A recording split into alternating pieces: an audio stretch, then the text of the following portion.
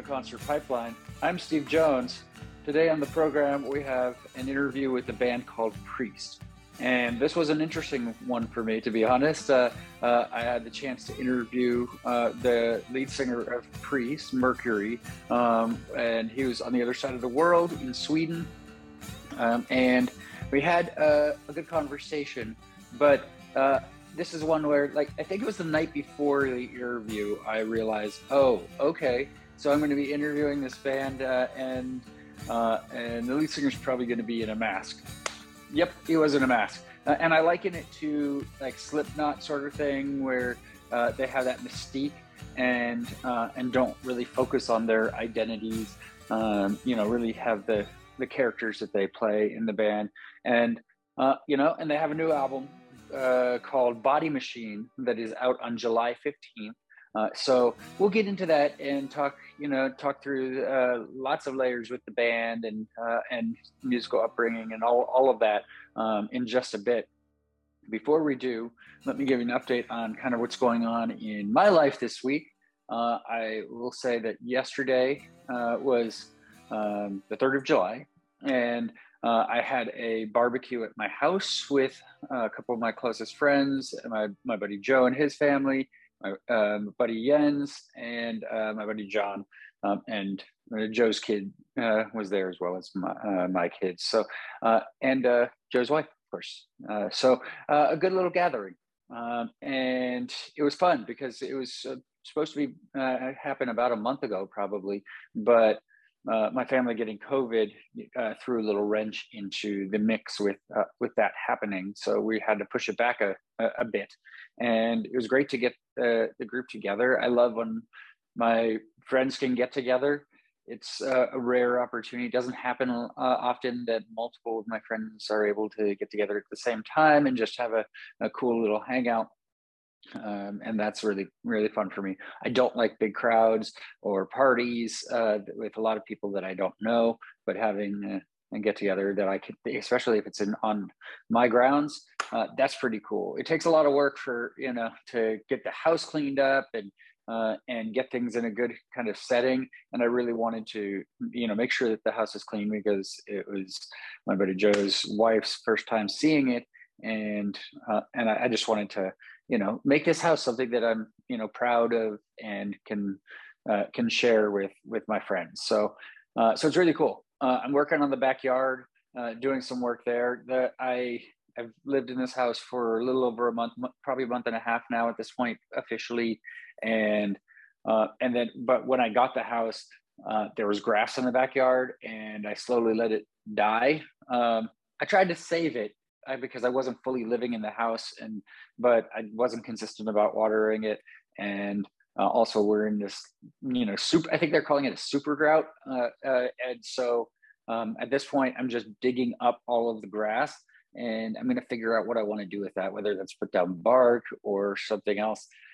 We'll see. I have a lot of time to decide because, like, even yesterday, I put in or the day before, I put an hour into digging up grass, and only made it like 4 feet by 4 feet in total space that I created. So lots of work to go there to make that a good place. But yeah, it was just a fun hangout weekend, and I hung out with the kids the rest of the day. Besides that, the rest of the weekend, I took my buddy to the park I took my son to the park a couple of times, and I'm teaching him to shoot baskets, which I don't think he was really interested in at all at first, and now he enjoys it, and we have some fun playing basketball at the park. Just normal town stuff now at this point. In terms of things I got coming up, I may go see Motion City Soundtrack in Sacramento next week, which would be cool because they're going to play their album Commit This to Memory, which is one of my favorite albums. So that would be awesome to see live. Again, I've seen them play that, I think on their 10th anniversary tour. I saw them play that album start to finish, and it was a really great show. Joe and I had gone to see it at the Fillmore, which is even a better place to see a show. So may do that. Some other fun things coming up over the course of the summer, but just taking it easy, having fun, and keeping active while I can. So that's the jam. All right, so let's not take any more time up front here. Let's go ahead and let's bring in Mercury from Priest. Hey, I'm doing good. I'm doing good. Mercury, right? Yes. And yes, you are Mercury. Yes, my name is Steve. Nice to meet you. Nice to meet you. Yes. Right. How are things? How are you doing? Oh, things are going good here. I am out in California, the United States. So nice. Yeah, early here. And how are things in Sweden for you? Yeah, it's good. It's warmer here now, so it's quite nice outside. But we're hiding off in our little bunker here in the studio and recording instead of being out in the sun at the moment. So yeah, not a bad idea. How is the music coming along? How are the recordings? Yeah, we're making a lot of progress. We're actually starting to maybe finishing up recordings for the Body Machine 2 album, not the one that's released next month, but the one after that. So we're keeping busy, and yeah, we have a lot of material, so we just keep on recording, so not slowing down, right? No, why? You can sleep when you're dead, That's a good point. Very cool. So let's start back at the beginning. I'm kind of curious, like what was your childhood like musically? Like what music was on in the household growing up for you?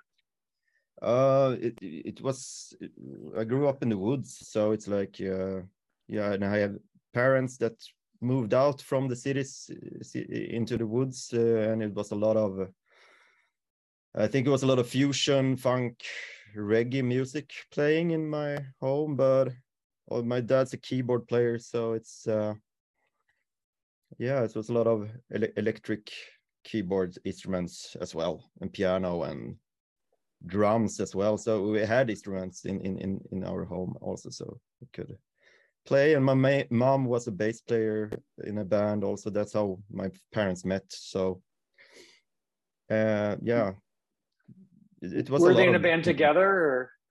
No, but they were on the same tour. They were like a tour. They put up tents in every city in Sweden, and they had like a tour with a couple of bands, and they played in 2 different bands on that tour, and that's how they met in the early 80s. It must have been like. Yeah. So that's kind of music I just got, but then later on I started to listen to electronic music, especially from Great Britain, UK, the rave, techno, ambient stuff happening there. Yeah. And so, did you grow up going to their shows? Like, how long did they play music? Did they do it while you were a kid, and that kind of inspired you at all? Or? Yeah, I've been around like pubs and stuff when they were playing. Especially my dad was playing, so I've been around live music since I was very young, and of course also went to music school. I played different instruments since I was a kid. So yeah, it's been there. Always something you were into, huh? Yeah. I didn't think I would be working with it or like that. I was into drawing and we wanted to be a comic artist, it's like drawing comics, and yeah, I did, but it's very lonely. It's very lonely to sit by yourself and draw. So it's much more fun to be out and meeting people and doing music right now. But when I'm getting older, I probably will retire back to a drawing table and draw my memoirs or something. I don't know. Yeah. And did the graphic novels and comic books, did that kind of help inspire this vision for your band at all? Yes. You can say that we are inspired by movies mostly, but I really love the cyberpunk comics, the 2000 AD stuff, the Judge Dredd, Hard Boiled by Frank Miller. Frank Miller done some good stuff. Ronin, especially also, and a lot of stuff, like the old school Mobius stuff, and the collaboration with Jodorowsky, and yeah, a lot of stuff. I love Batman comics as well. You know, the more gritty ones that started in the mid '80s. Frank Miller did a reboot of it. But I always loved the gothic, little darker, more gothic comics. So that's probably, along with video games and movies, it's maybe a subconscious mashup of all the stuff you consumed as a kid or growing up, maybe crystallized in this project. Try to cram in as many. If you like to do a lot of different stuff, why not create a project where you can really do all the stuff, all that kind of stuff, like doing music videos. You can get your movie interest there, and then design, you can have drawing, you can, yeah, everything's in there. So it's nice to have a project like this. Yeah, and so did you have bands kind of growing up in your teenage years also, like, or did you kind of jive with other people in that environment? Yeah, I think more or less I played in bands constantly since I was 14. More or less, always had a project or two going, and always been in bands since then. So it's just something, yeah. So yes. Yeah. So tell me about how Ghost came about, because that was a lot of the formation that kind of led to where we are today with Priest. But tell me about the formation of Ghost. Yeah, I wasn't there from the beginning, so I can't really say anything about the first stuff. First, when I heard about it was in 2010, and I haven't seen a picture of an image of the band. I also only heard the recordings, like the demos, and to me it sounded like, yeah, people coming in with morning robes and slippers and doing satanic music. That was the picture I had in my head. But then my dad started to play keyboards, but before that he said to me, like, is this any good, or should I jump on this, or so, and he sent me the album, and I listened to it, and I said, yeah, this is pretty cool. And then he jumped on it, and then they started to play live, and then I saw how they looked like, and that was like, oh, doesn't sound like how they look, but it was something happened there. So it was a really cool experience to see that from the start, and it was a little mind fuck. But then they started to play live, and rest is history, I guess. They got a lot of help from bigger artists, like wearing the t-shirts and everything. So it was quite a rocket, straight up career for that band. So yeah, and then I jumped on 2013 and left, or got fired January 2015. So yeah, that was but it was a really cool experience, and playing big stages and meet a lot of legends like Iron Maiden, Metallica, the guys there, and Slayer, you name it. It was really cool. Yeah. So tell me about that. So tell me about some of those kind of bigger, more influential shows that you were able to play with, Metallica or Iron Maiden. Yeah, the biggest one was probably Rock in Rio, which we played after Sepultura, but before Alice in Chains and Metallica was headlining. So it was a really large crowd. I don't know, 100,000 or something. I don't know. So that was pretty cool. Some larger festival gigs, but also touring with Iron Maiden, doing several shows with them in Latin America and Mexico. And what can you say? It was surreal, but you just do it, and when you're touring like that, it's like it's a job, of course. It's but most fun shows actually, I think, is club shows are around 500 to 700-800 people, I think, because then it's big, but it's still, you get the closeness to the audience. If it's too big, it's like audience is way back, and maybe there's like a golden circle also, like it's people jumping are like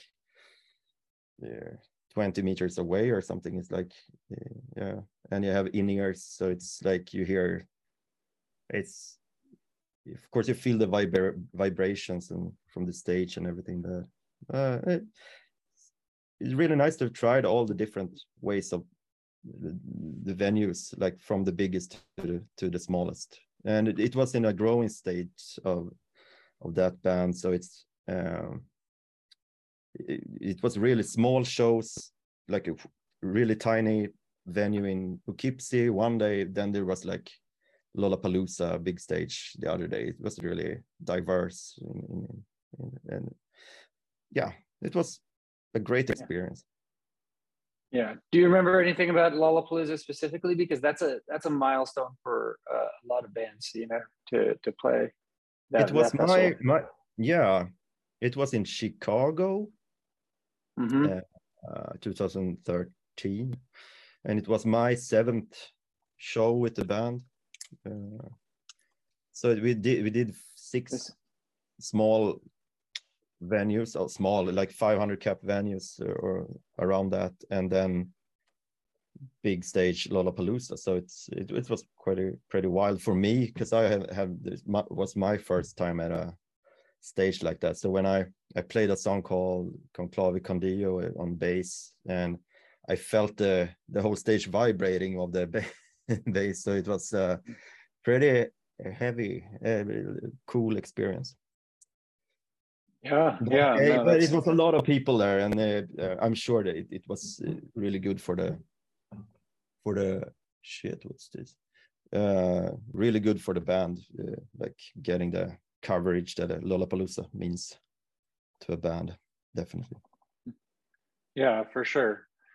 So with a step away from Ghost came Priest. So tell me about how you decided to kind of pull together that dynamic, because I mean, you came together and were able to kind of change the formation a little bit, but still kind of keep that same sort of vibe that you had with Ghost.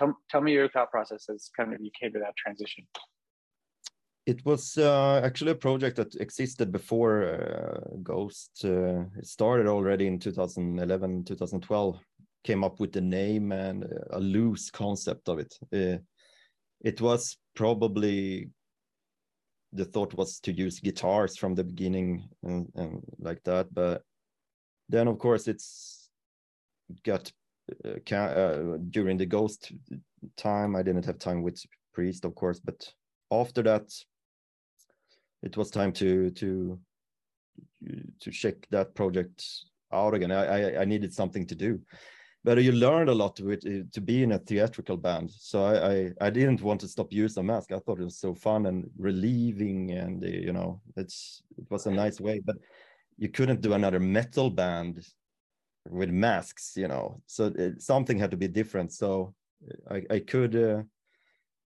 I always loved electronic music and synth pop, and you know, the 80s EBM harder stuff. Also, I love pop music, so I saw it as an opportunity to just dive into all the stuff that I loved, and I've learned a lot with theatrics, that how you do it, what you have to think about having a band like that. So, and using of symbols and stuff, it wasn't really, it was something from above, because I bought a book about like alchemists and stuff, and I was rehearsing with another band from Linköping called Spagyrics. So I just bought a book called Spagyrics because it was from Old Alchemists, and I opened the book, and then I saw the 4 elements that was used in Ghost, and then I saw the 3 elements that we used, and they were interconnected, and I thought, like, can we do this? Can we get away with this? And then yeah, let's do it. We are connected, so why not just ride on that wave that we are connected, whether we want it or not. We are from the same city, and from, you know, and members that been in and out, you know. So it's just a way to prolong it, but we're not competing on the same genre. We're in a different genre. Yeah. So it's something else there, but I try to make it a little cooler, a little. I'm more of a cyberpunk guy. I always loved reading like William Gibson and stuff like that. So why not just change it into that instead? So we can. It's more my home turf, like horror movies and, you know, heavy metal. It's not my home turf. I love that stuff as well, but this I really know. So it was just like a development from our own perspective for what we love instead. Yeah. And did you find that a lot of your fans followed you from Ghost of Priest? Of course, that was a conscious move, because that spared us a couple of years of doing very small shows and try to build a reputation when we already could get to a certain level only by using that card. So why not use it? So we did it. But surprisingly enough, in the goth synth scene here in Sweden, many people, now they might know, but many people didn't know the connection from the beginning at all. And some people don't get surprised when they hear about it, because they only know it from the synth goth scene. And so now somewhere it's starting to, like, we're getting new fans that just like our music and are into that scene. But of course, it's always gonna be fans from the Ghost fans that's gonna be knowing about us as well. And what's not to like? It's good publicity. Yeah. And Depeche Mode is a big influence for you, right? Yeah, definitely. Tell me about that. Did you get to see them live when you were younger? Like, tell me kind of how that influence it kind of spread into your music as well. I came into them pretty late, actually. I always knew about them. I always heard the songs, but I got really into them somewhere in between Songs of Faith and Devotion and before they released Ultra. That's where I started to buy the records, like Violator and songs, Black Celebration especially, and Music for the Masses. And then I started to backtrack and really listen to it. Really love the stuff, most of the stuff, but especially the Violator record. But yeah, it's you can hear it in many songs that we use the same way of using chords or melodies and using of old synthesizers. Of course, it's a lot of Depeche in there. And rest in peace, Fletch. Yeah, I only ever got to see them once, and it was 2001, I believe. Exciter. The Exciter tour. The Exciter tour, exactly. You got it. And that, I mean, visually, that was such a cool tour. I mean, and what a cool performance to be able to see, you know? Nice. I actually saw them only once back in 2009. So it was, what was that? Songs of the Universe, maybe? Yeah, must have been. Or was it playing? Oh, it was... It was fantastic to see them live. I've seen Dave his solo projects 2003 as well. So that was my first. You can't call it Depeche, but he played some Depeche songs on that show. So this was quite cool. But I didn't see them live so much. I like to go see bands live, but I'm not that, like, I travel to see bands. It's like sometimes I do, but Yeah.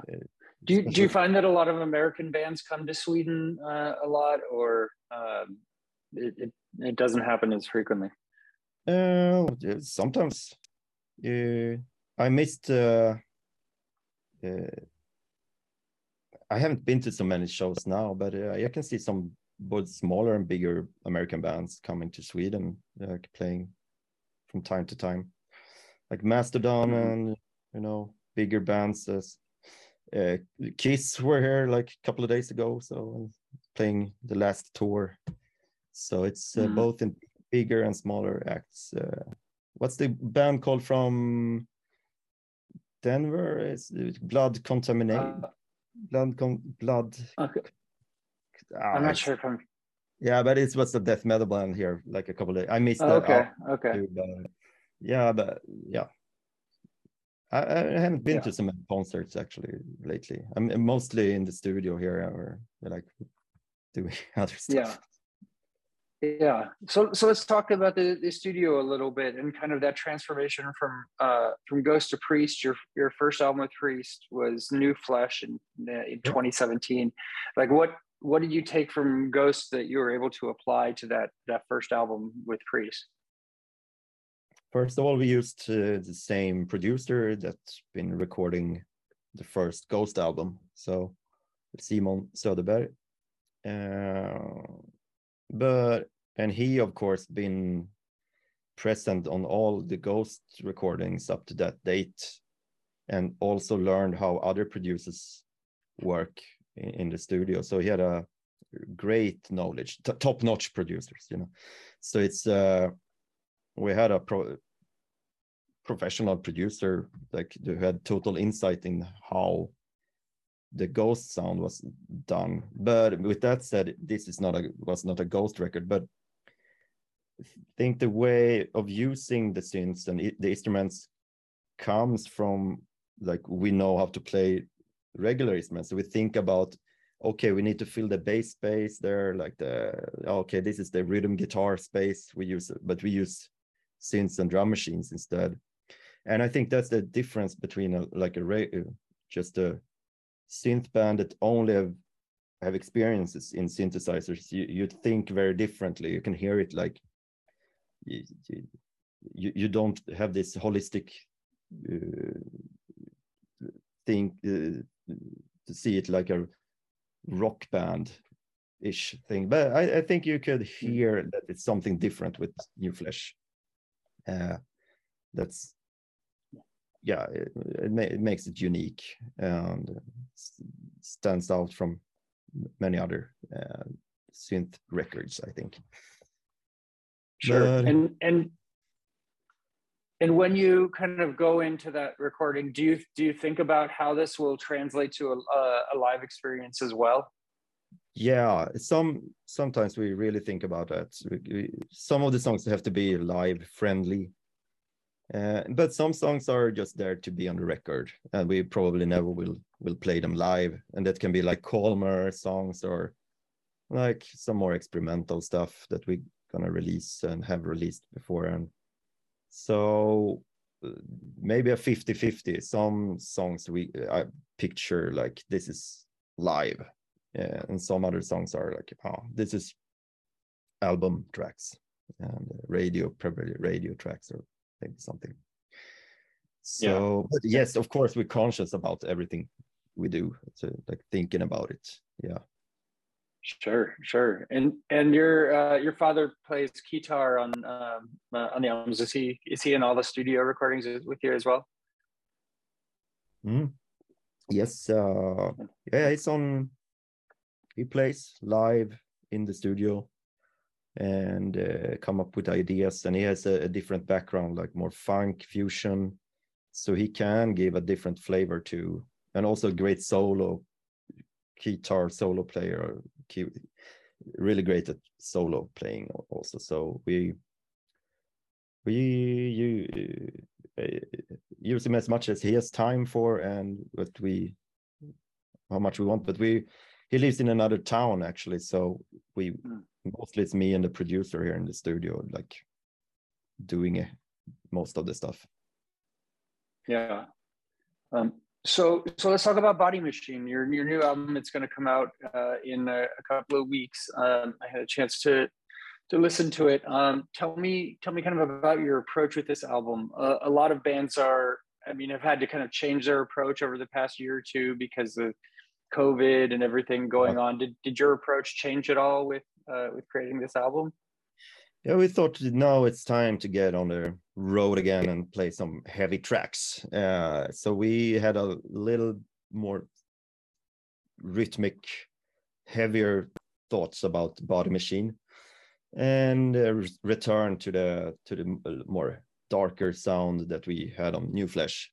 Because we during the Corona we released another album called Cyberhead, which we consciously had a more lighter touch to it, a more popular, lighter touch.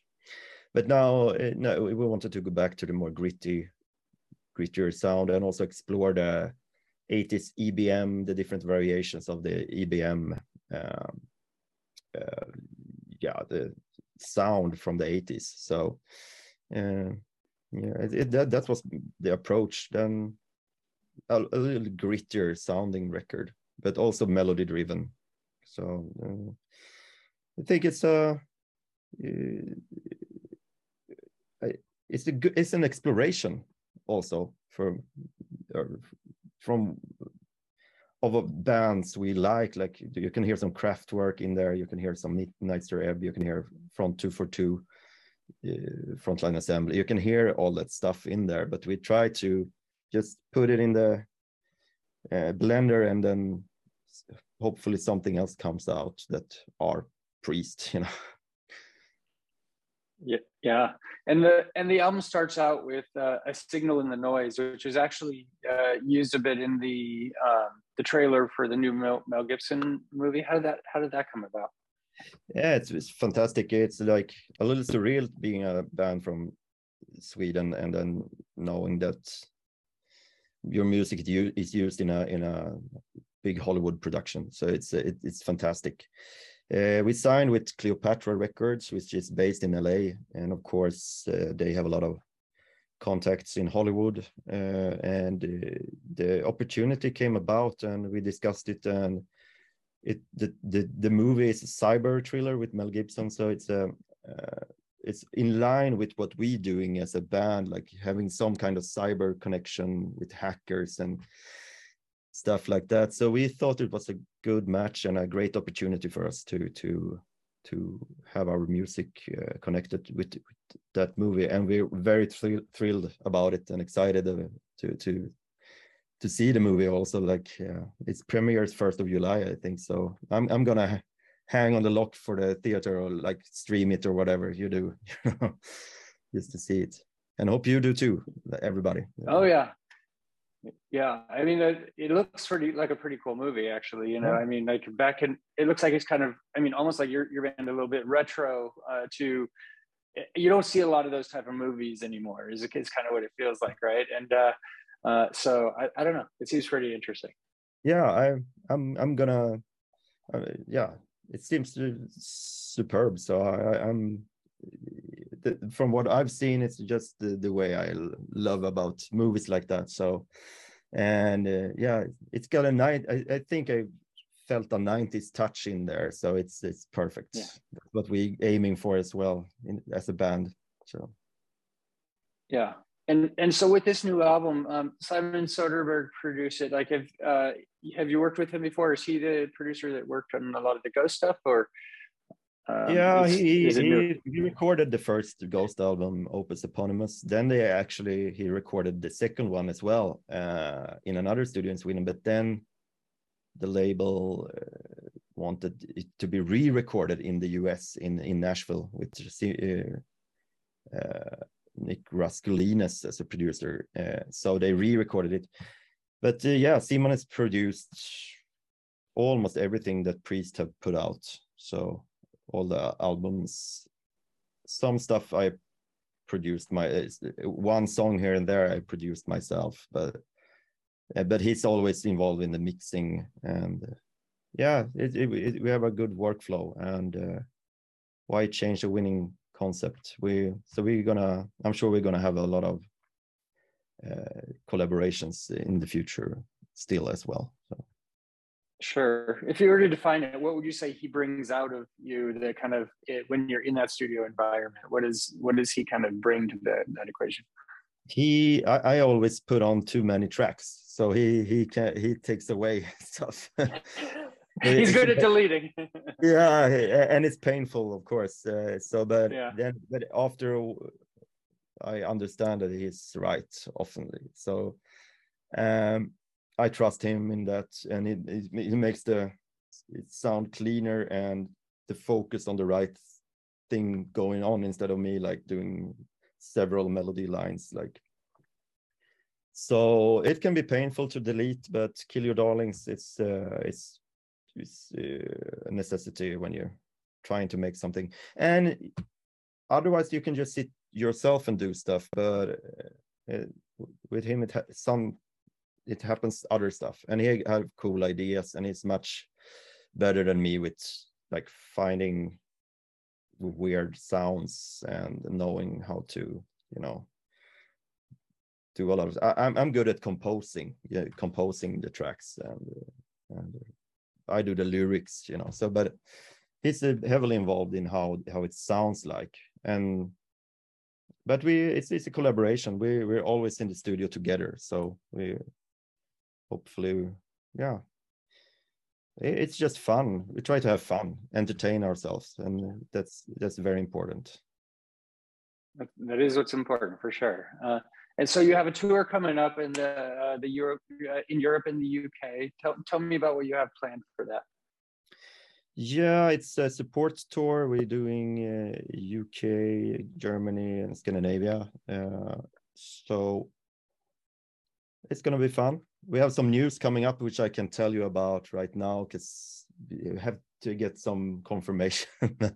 This something more is gonna happen than what we put out there as well. So we have some festivals coming up. We're very excited about that, and it's gonna be fun. So all the info is gonna be on our website or on our Facebook site. So check it out, and we also have a link tree where all the tickets gonna be also. So check it out, and if you're near, please come down. You're not going to regret it. It's going to be a heavy-ass show we're going to put on.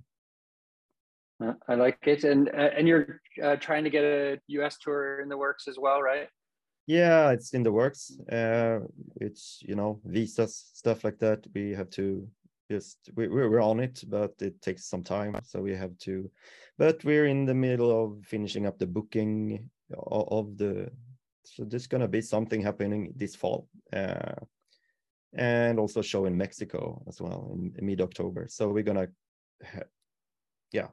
around there we're gonna have some US dates as well. So, yeah.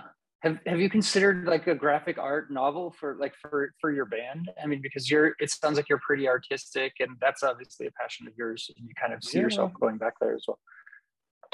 It would be awesome, but it would need a collaboration with a script writer or something, like to what's the story, so it's we see some fan art, like people doing some kind of comics online about us, so I think it's a good concept. We only need to find a good story,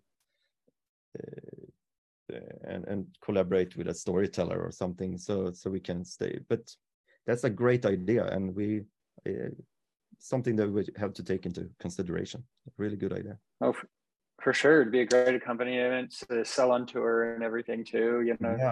Sure a lot of people would go for it. So well, to wind out, you talked about kind of the new album, and we've kind of explored some of the older albums, and you're feeling kind of, so just if you can sum up kind of what direction you see the next album going. Do you see it getting darker or more more on the poppy side? It's gonna get a little darker, a little more dancier, like beat driven. This one, the Body Machine, that's out July 15th, I'm sorry. it's gonna go. It's a return to the darker sound that Priest became known for in the beginning.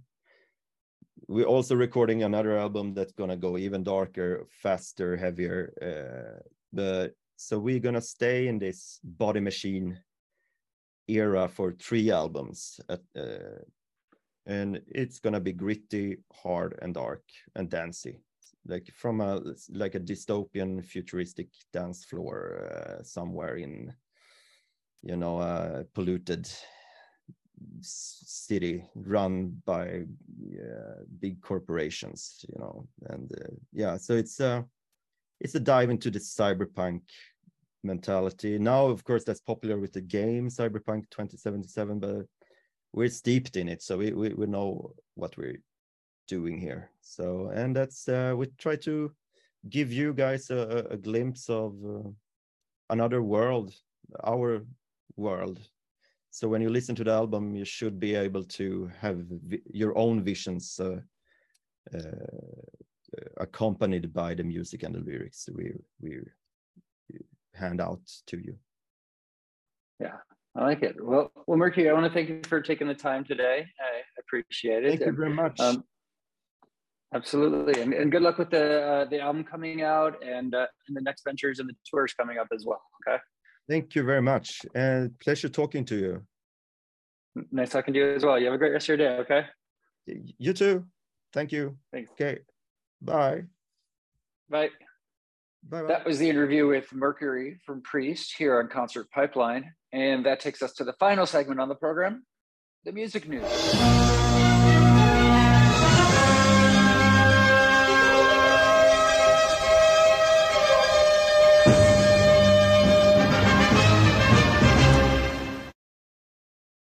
All right. I have a couple of stories to wind out the program. So let's see what we have going on here today. First off, let's talk about.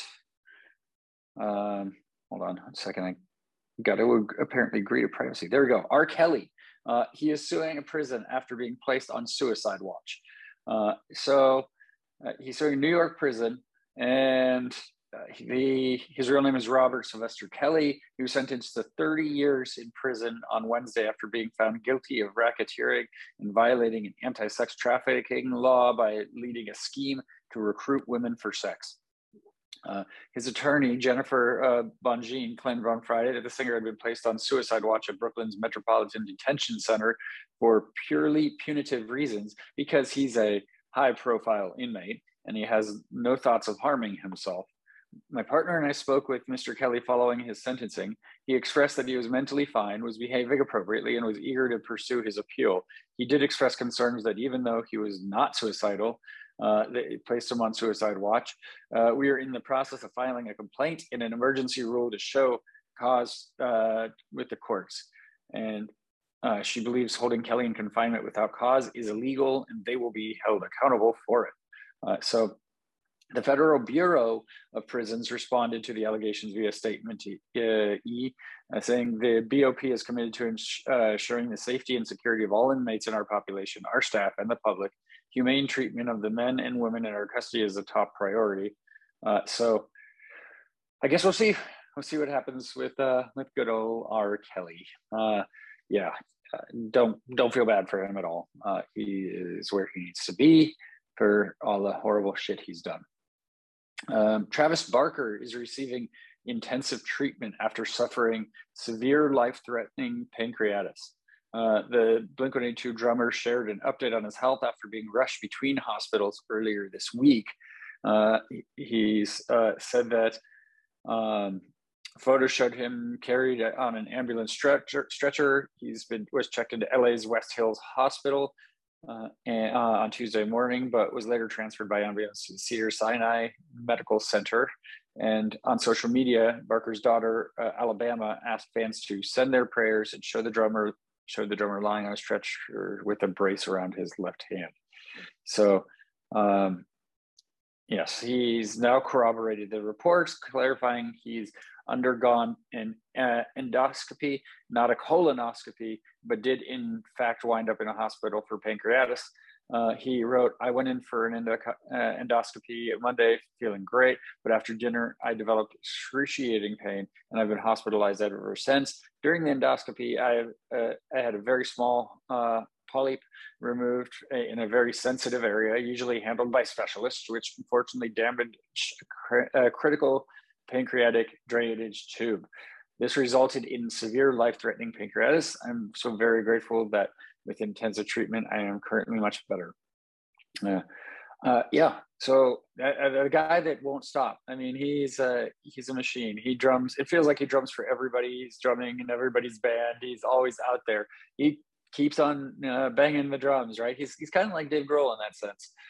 Is that he just like he has a really big network. People love him. He's an amazing drummer, and he gets after it.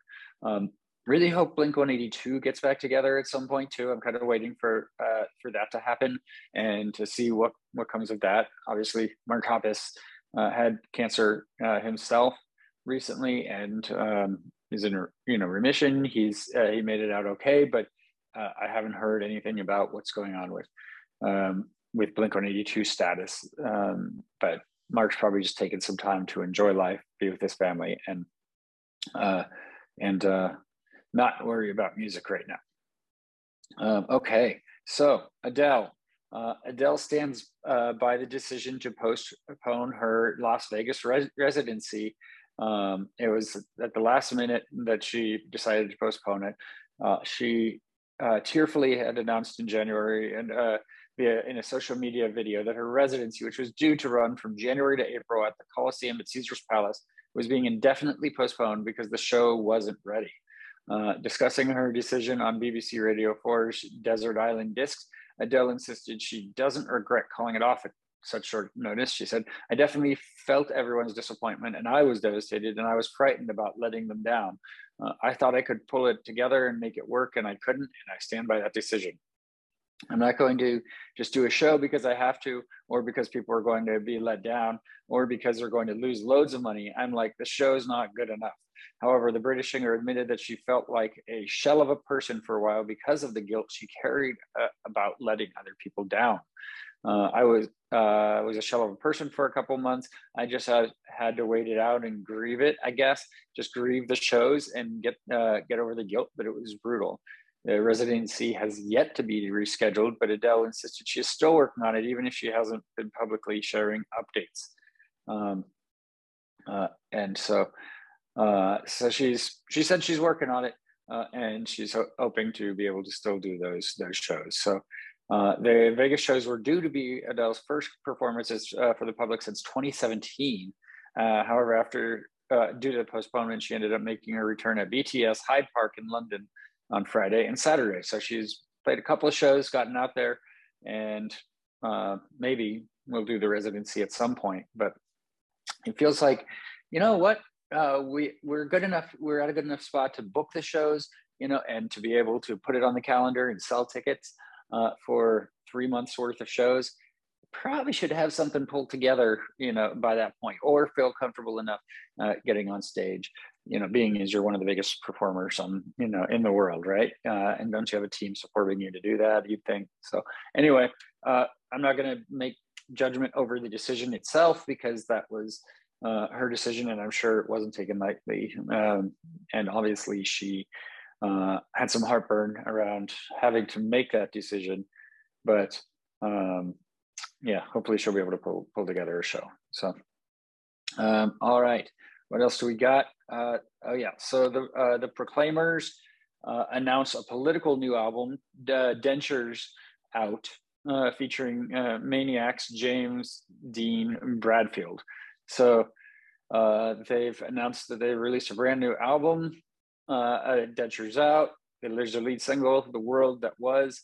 It's billed as a record of the times, the follow-up to Craig and Charlie Reid's acclaimed 2018 Angry Cyclist LP.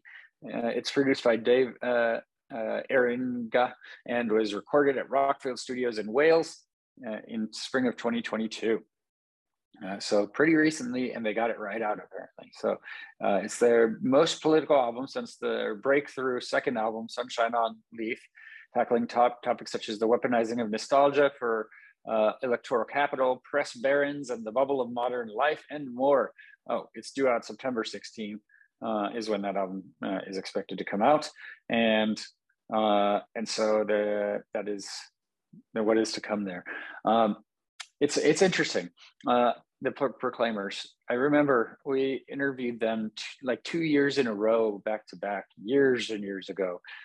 Probably, pushing 20 years ago at Slim's in San Francisco, for both shows, and on their tour bus. And when I would interview Charlie and Craig, like one would have an answer, and the other would have their head down while the other is answering, and then the other would answer. They're twins, and so I don't know. They have this communication thing that's pretty cool to see that dynamic. And they're obviously famous for their hit song "I Would Walk 500 Miles," and put on a decent show.